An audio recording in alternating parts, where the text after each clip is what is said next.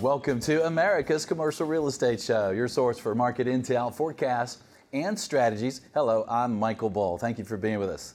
This segment is brought to you by my company, BullRealty.com. Check it out. For customized asset and occupancy solutions, visit BullRealty.com. Well, today we have a very exciting show for you today, and I look forward to this show every year. I know you've heard of Emerging Trends in Real Estate. This is an incredible publication that's put out once a year, and it's been going on for 41 years. And everyone kind of waits and wants to know what's in the Emerging Trends report. This was put out by ULI and PwC. And my guest today is Mitch Rochelle, and he is a partner with PwC. And we're going to ask Mitch about the highlights in the report. Mitch, thanks for joining us again. Thanks, Michael. Unfortunately, this is a phoner. I'd planned to be in Studio One, but unfortunately, I couldn't make it. And then we tried to do it by video Skype, so we're going back old school here and using the telephone. Yeah, there you go. Well, we can't see your smiling face. We'll just have a picture up you up there. Right there. I'm going to make sure I get approval rights on that photo. By the way, you're going to pick my high school graduation picture or something. There you go. And Mitch, most people are familiar with the Emerging Trends report, but in brevity, tell our audience about how this started and how is it done, and why is it done? And why is it done? It's done purely so that it can air on your show each and every year. But aside from that, as you mentioned in the open, we've been doing it for 41 years. We, PwC, have been partnering with the Urban Land Institute on a global basis to deliver the report, not only in the United States and Canada, which this issue that we'll talk about is out and been out for a little bit now. We do it in Europe and we do it in Asia, which those reports are coming out shortly. This year we hit a record 2,200 real estate professionals were either interviewed or surveyed for the report. And they really come from every possible walk of life. The primary pool that we survey are the members of ULI, plus other names that we've added to the list to receive a survey every year. But 2,200 people got back to us from around the world, and it's every possible nook and cranny geographically and vocation-wise. So it's engineers, architects, developers, appraisers, brokers, principals, tenants, landlords, and that really gives a wide array of opinions and points of view, and that's what makes the report so valuable each year, and I'm thrilled to be a part of it, and I'm always thrilled to come on your show to talk about it. Well, thank you, Mitch, and I think I was one of the guys interviewed. I think I was interviewed by Hugh Kelly, and then we've had the benefit of having Byron Carlock on the show with you before, and we're missing this year. Well, the first thing I need to ask you, Mitch, is how has sentiment changed from last year? Is there much of a change? What's really interesting is I honestly, Michael, would have expected sentiment to have changed a little bit.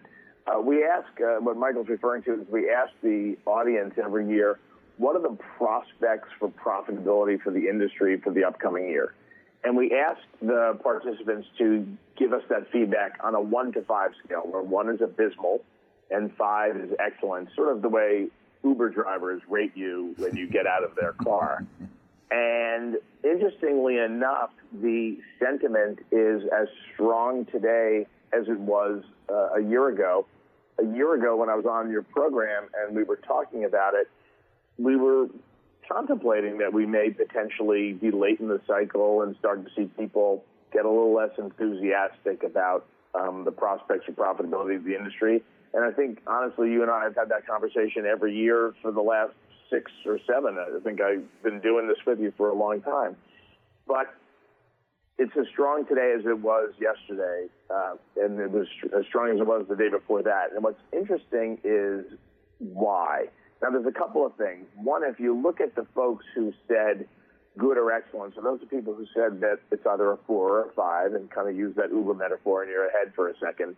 Those numbers are coming down very, very slightly, and I think there's a graph that for those people who are catching this in video will see.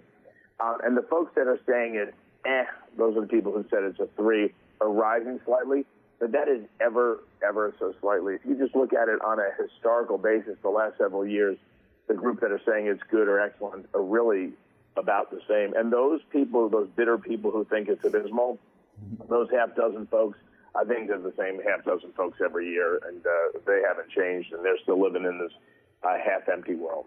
So the question really is, why are the prospects for profitability so strong when they're this late in the cycle? And I think the simple answer is, and we'll jump into that probably as a follow-up question, is there aren't a lot of investment alternatives out there. And as I say that, the economy still is very strong, which means the fundamentals for real estate are strong. So we'll unpack that more as the interview goes on. But I think we're still sitting in a very good place for the real estate asset class. So is the sentiment of the people you surveyed and interviewed that the cycle is still strong and that 2020 looks good? And what do they say about their attitude on the length of the cycle? So it's interesting. We did this interview and survey process in late July, bulk of it in August, and a little bit in early September. And if you go back to the news headlines at the time, none of them were particularly rosy. At that time, I think the R word was being bantered about in the media more than ever before. One jobs report that wasn't so great, one manufacturing PMI that looked bad, and a lot of people were running around with chickens with their head cut off, screaming recession, recession, recession. So that was the backdrop. And we all know that a strong, healthy economy and job creation are the very things that create demand for our favorite asset class. So why did people feel so strong? I'm going to answer that question by taking you back on a little bit of a history lesson, if you don't mind, which is if you go back as far as almost biblical times and you look at the way that wealth has been accumulated on the planet, there's really only two ways historically that wealth has been created. One is precious metals, and I'll come back to that in a second. The other basket is real estate or property, however you want to call it.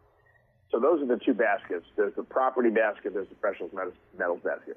If you want to pack that precious metals basket and look at that over time, that's evolved into all asset classes that are trading assets. So stocks, bonds, currencies, even precious metals.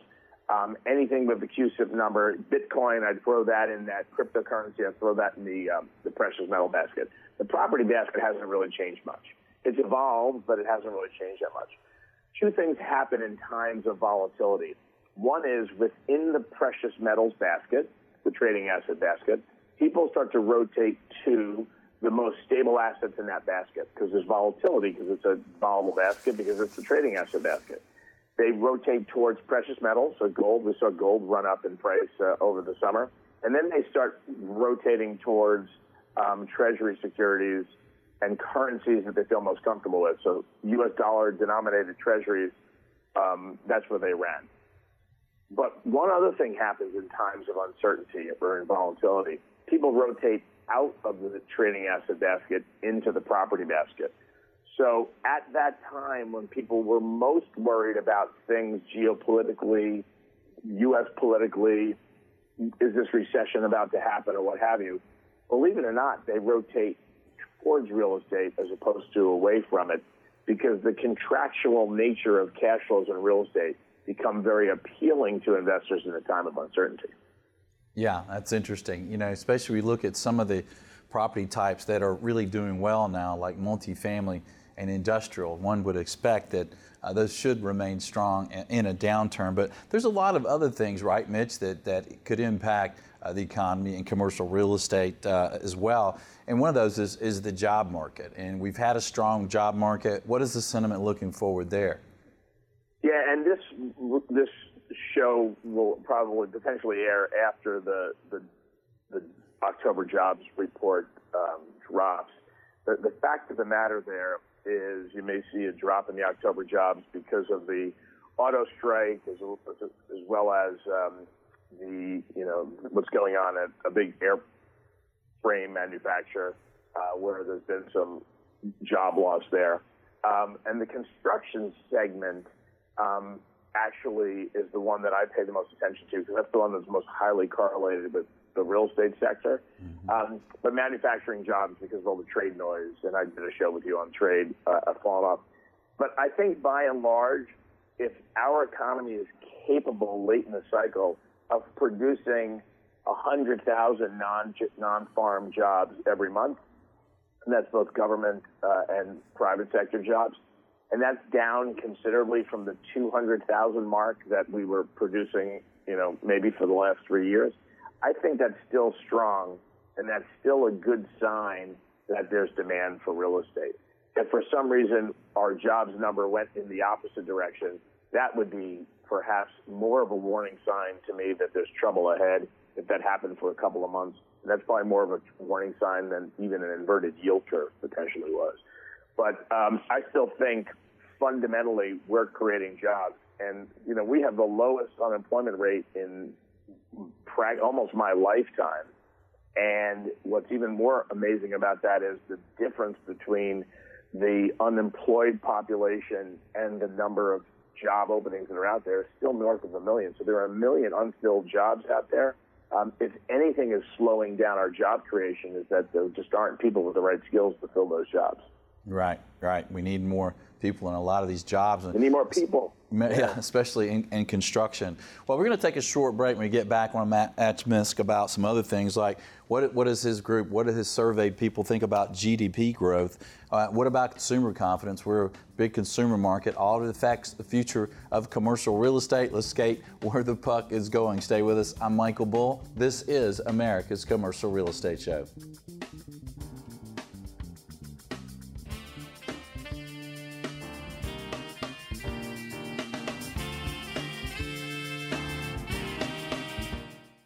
Are you looking to buy, sell, or lease commercial real estate? You're invited to contact Bull Realty for customized asset and occupancy solutions. Call 404-876-1640 or visit bullrealty.com. Would you like to be the top producing commercial broker in your office? Check out Michael Bull's video training. Since you're a show listener, you receive 10% off your first purchase. At checkout, use discount code CRESHOW.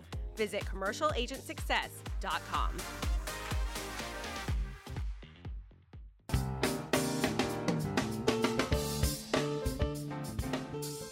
Welcome back. This is America's Commercial Real Estate Show, and I'm Michael Bull.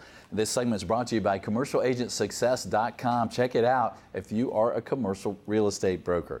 Today we're talking about emerging trends in real estate. This is part 2 of our show, and we're talking with Mitch Rochelle. He's a partner with PwC, and PwC and ULI put out this report every year, and everyone kind of waits to see, hey, what it's going to say in emerging trends. And so we've got Mitch on the phone, and Mitch, where we left off and from the first segment is really curious about the consumer. I mean, we're a big consumer-driven market here, especially in the U.S. So what's your expectations there according to the Emerging Trends report?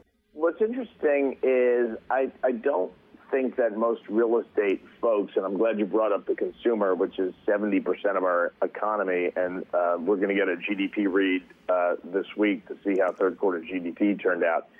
But I don't think most people realize how much the consumer drives our economy. What's interesting about real estate folks, they tend to focus on the housing market and use the housing market as some sort of harbinger of the future growth in GDP. But the fact of the matter is, the thing, as you appropriately pointed out, Michael, you got to focus on the consumer. So if you look at the 2 gauges of consumer behavior, one is consumer confidence, which came out recently, which showed a slight decline. And if you look at consumer sentiment, which comes from the University of Michigan, go blue, that's for the Michigan folks that are listening, you'll find that that dipped a little bit.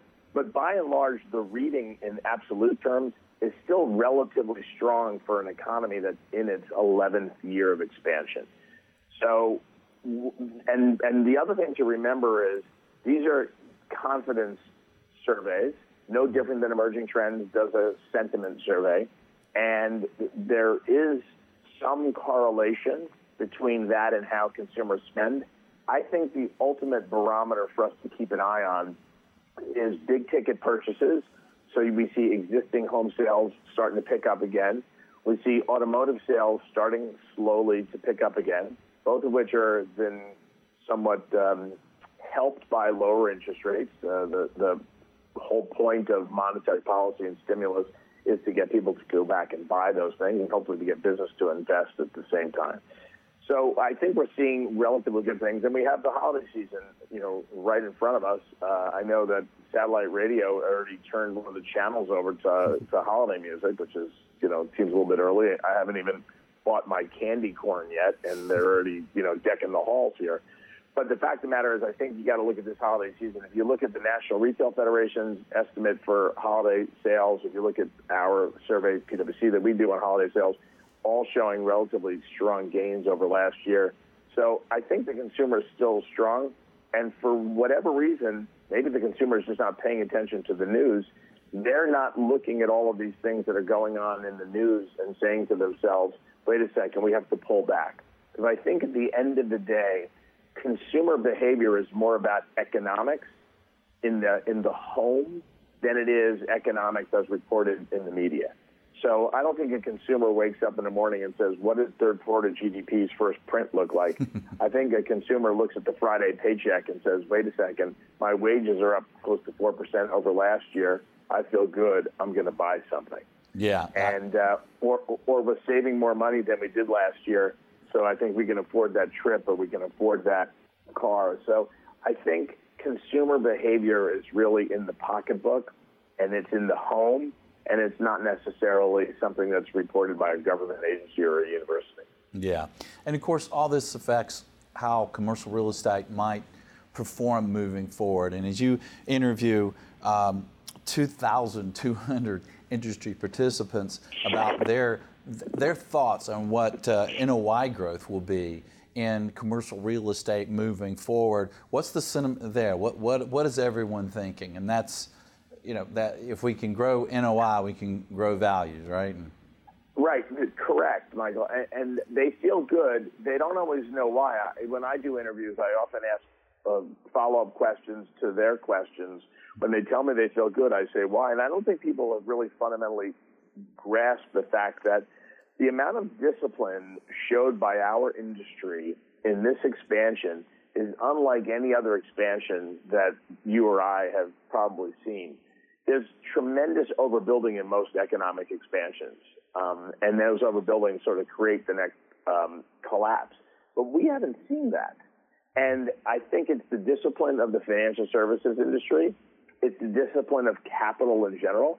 We have $211 billion of dry powder sitting on the sidelines for real estate investment in private equity and other sources. That's unprecedented that it's sitting on the sidelines. It's maybe equally unprecedented that it's been aggregated, but just the fact that I've always said that lenders and builders and developers are verbs, not nouns. And I say lenders lend and developers develop. But, both are sort of stepping back and saying, wait a second, the thing's not fully pre-leased, we're going to wait. And we never saw that in the past. There was a whole lot of field of dreams that existed in real estate in our lifetime, right? And we'll build it and they'll show up. And we're just not doing that. So that discipline is what's giving rise to rising NOIs because we do have demand, we have low supply, and when demand is up and supply is stable or down, prices go up. That's what's happening in the housing market. That's what's happening in the multifamily market. So I just think it's actually our discipline. We should pat ourselves on the back. It's our discipline that's creating the potential for the future. Yeah, that's very interesting. And, of course, everyone realizes that construction costs have really been a significant increase over time. And, it's like a lot of the properties we're selling now, it's like, this is under replacement costs. And we're like, duh, I mean, everything seems to be everything's under replacement cost. I mean, that's got to help us as well, right? Yeah, the one thing I don't understand, though, and I'm a big fan of that television network that shows fixer-uppers all the time, is even one in Atlanta. And I love when they open the sheetrock and they find some problem in the wall, and the homeowner or the flippers go, oh, geez, now what? And the guy goes, I think that'll be an extra $600. I look at that and go, gee, where I live, that would probably be an extra $6,000. Yeah, how are they getting away with $600? But the fact of the matter is construction costs are just high, and that's labor and materials, right? And that's the big, swing factor in whether it's building out tenant space in an office, changing the bays in a warehouse, building ground-up construction in single-family and multifamily. Construction costs, labor, and materials are up. Thankfully, lumber prices have come down a little bit, but other building materials are up. Yeah. When you think about it, I think it's one of the things that has really helped existing product, if you will, go up in value and perform well when you can't afford to compete with it with new supply. We're talking with Mitch Rochelle, partnered with PwC, about their annual report they do with ULI, Emerging Trends in Real Estate. And Mitch, when you survey all these folks in the industry, what do they say about the outlook for commercial real estate in the U.S. compared to the rest of the world? I think that, and you can pick your metaphor about the U.S. economy versus other global economies, as you know, we're the cleanest shirt in a hamper, or whatever silly metaphor you want to use. But when you look at the fact that, notwithstanding the strength of the U.S. dollar, foreign investors still can, and you know this as well as anybody with your investment sales business, Michael, foreign investors continuing to look at U.S. real estate as opposed to real estate in their backyard, even though that real estate is priced higher because of cap rate compression, or priced higher because of the foreign currency exchange between their home currency and the U.S. dollar. That's a huge notion that even though it's not on sale, they're going to buy it. And so I think that U.S. real estate investors who are in the transaction side of the business know that the fact that foreign investors want our asset class, that should tell them something. But I think that real estate at the end of the day is an incredibly local business. And one of the things that I realized as I travel the country speaking, fortunately I'm not coming to Atlanta this year, but as I travel the country speaking and I speak to folks, either at events, before, during, after, in the airport, whatever, I realized that everybody's perspective on real estate is really their backyard. And believe it or not, most real estate investors don't really look sort of into the next county, into the next state, let alone across the ocean at what's going on elsewhere. I think that's one of the probably most interesting things about doing these interviews, because we do get that tremendous diversity of perspective, because everybody brings their local flavor. Yeah, I agree. And I think it also depends on the size project, that the projects are properties that they're used to dealing with. And when you look at the results of these survey and this report, Mitch, was there anything interesting that came out related to the various property sectors? Anything kind of jump out about expectations there that might surprise anyone? Yeah, so there's the things that you'd expect, right? That multifamily is hot, industrial's hot, if not both of those are on fire. What's interesting is there's a little bit of a retail resurgence, and there's two things happening in retail that I think are interesting and somewhat surprising. One is the strip mall sort of isn't dead, and there are places that feel very under-retailed when you talk to folks locally. And the other thing that is not dead is the mall. And what's really interesting, and we're watching it before our eyes happen, is I'm going to use the word gentrification, for lack of a better word, the gentrification of malls into an alternative use that coexists with the traditional use. So the traditional use was retail, food, some entertainment, depending on the mall. But there was never an office use in a mall. But what we're seeing more and more is the introduction of office, because we do have this tremendous demand for medical office. And the coexistence of medical office and traditional mall retail just makes a lot of sense, because you can kind of kill two birds with one stone. And, you can go to the food court. So we're seeing in a couple of places around the country, and I think this is a potentially sustainable trend, we're seeing somebody go to the mall for a doctor's appointment. The imaging center for the x-ray is also in the mall. We're seeing urgent care popping up all over the country in strip centers, but even we're starting to see more of that in enclosed malls, which is really, really fascinating. The other thing we're starting to see more and more of is when you have an anchor that's shuttered and that's a tremendous big box that there just may be no big tenant for, that box has a lot of warehouse distribution kind of capacity to it, because it has big bays in the back. And we're slowly starting to see some of those places get used for solution to the last mile problem. So I think the interesting thing is how agile the real estate world is to find interesting short-term adaptive reuses for some of these spaces, and some of these adaptive reuses have become permanent. Yeah. The one last asset class that I'll just touch on briefly is the limited select service sort of side of lodging, which got a lot of attention earlier in the cycle. Lodging in general, because of its undersupply, was seeing 6-7% RevPAR, revenue per available room, growth year over year. That started to flatten out a little bit. I almost liken that flattening out or slowing of that really sort of exponential growth in revenue in the lodging industry. I almost liken that to GDP in China, which is, if it's 6, 7, almost double-digit growth, and then it slows down to 6 or 5% growth, everybody starts worrying. But the fact of the matter is, who wouldn't kill for 5% growth on the top line?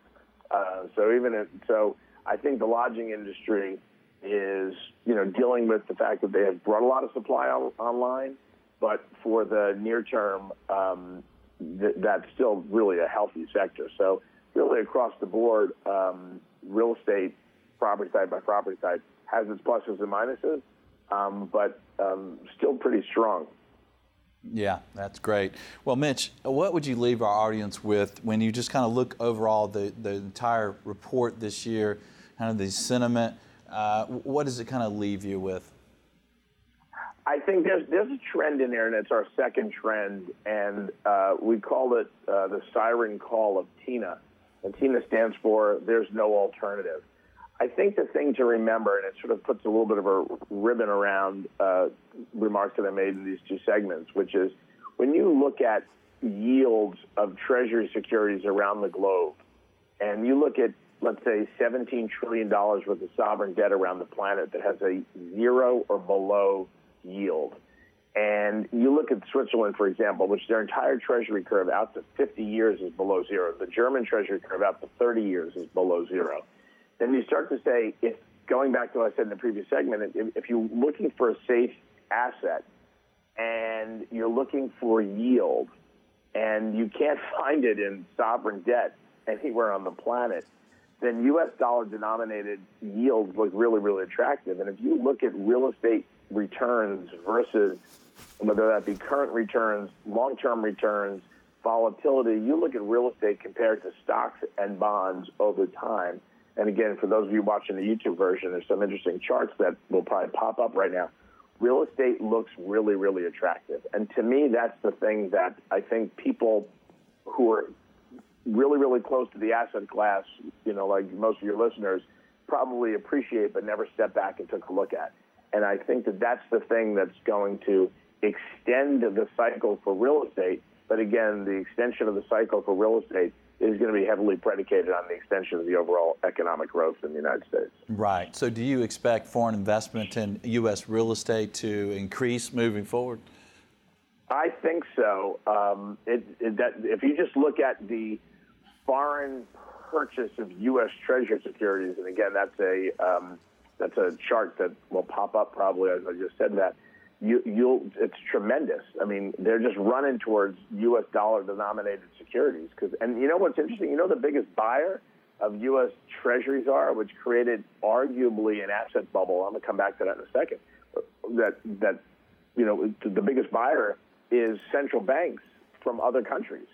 Central banks from other countries need to buy yielding assets, and they can't, buy they're buying their own to try to stimulate their economy, but at the same time, they need yield for their treasury. And what are they doing? They're buying U.S.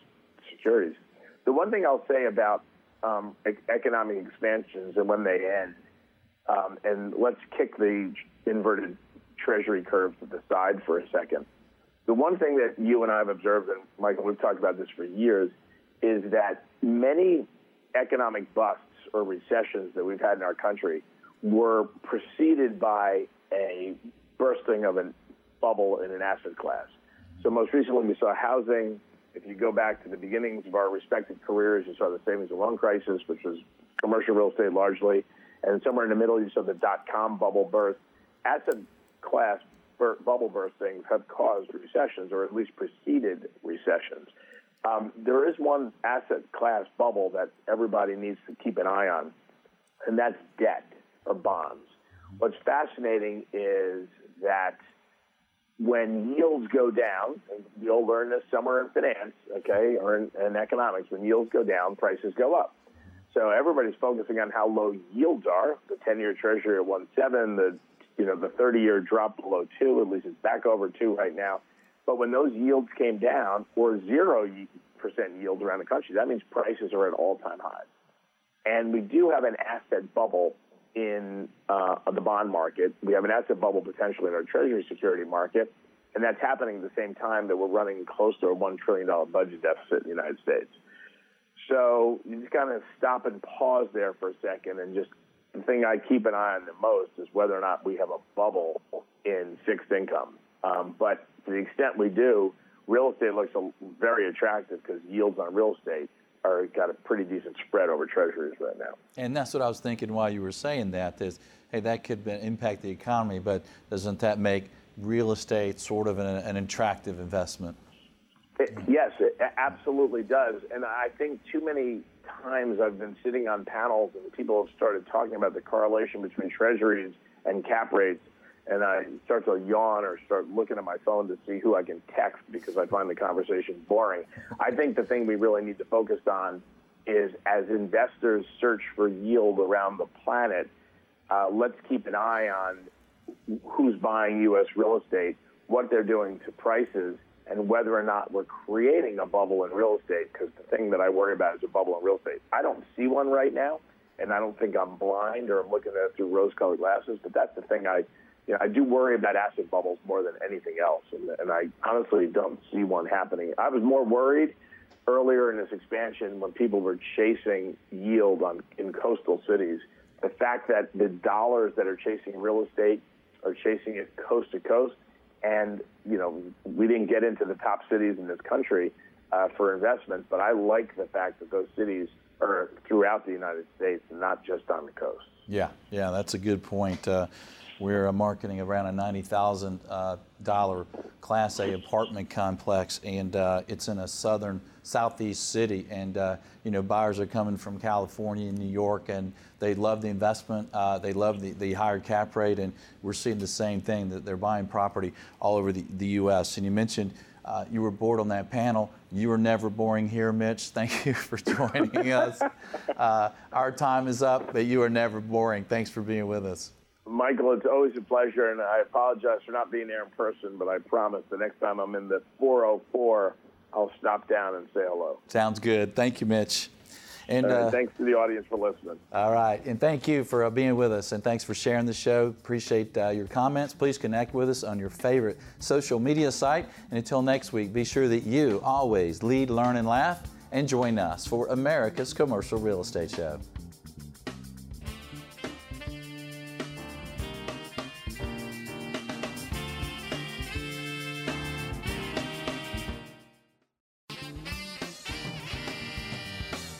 America's Commercial Real Estate Show is brought to you by Bull Realty. For customized asset and occupancy solutions, visit bullrealty.com. Commercial Agent Success Strategies.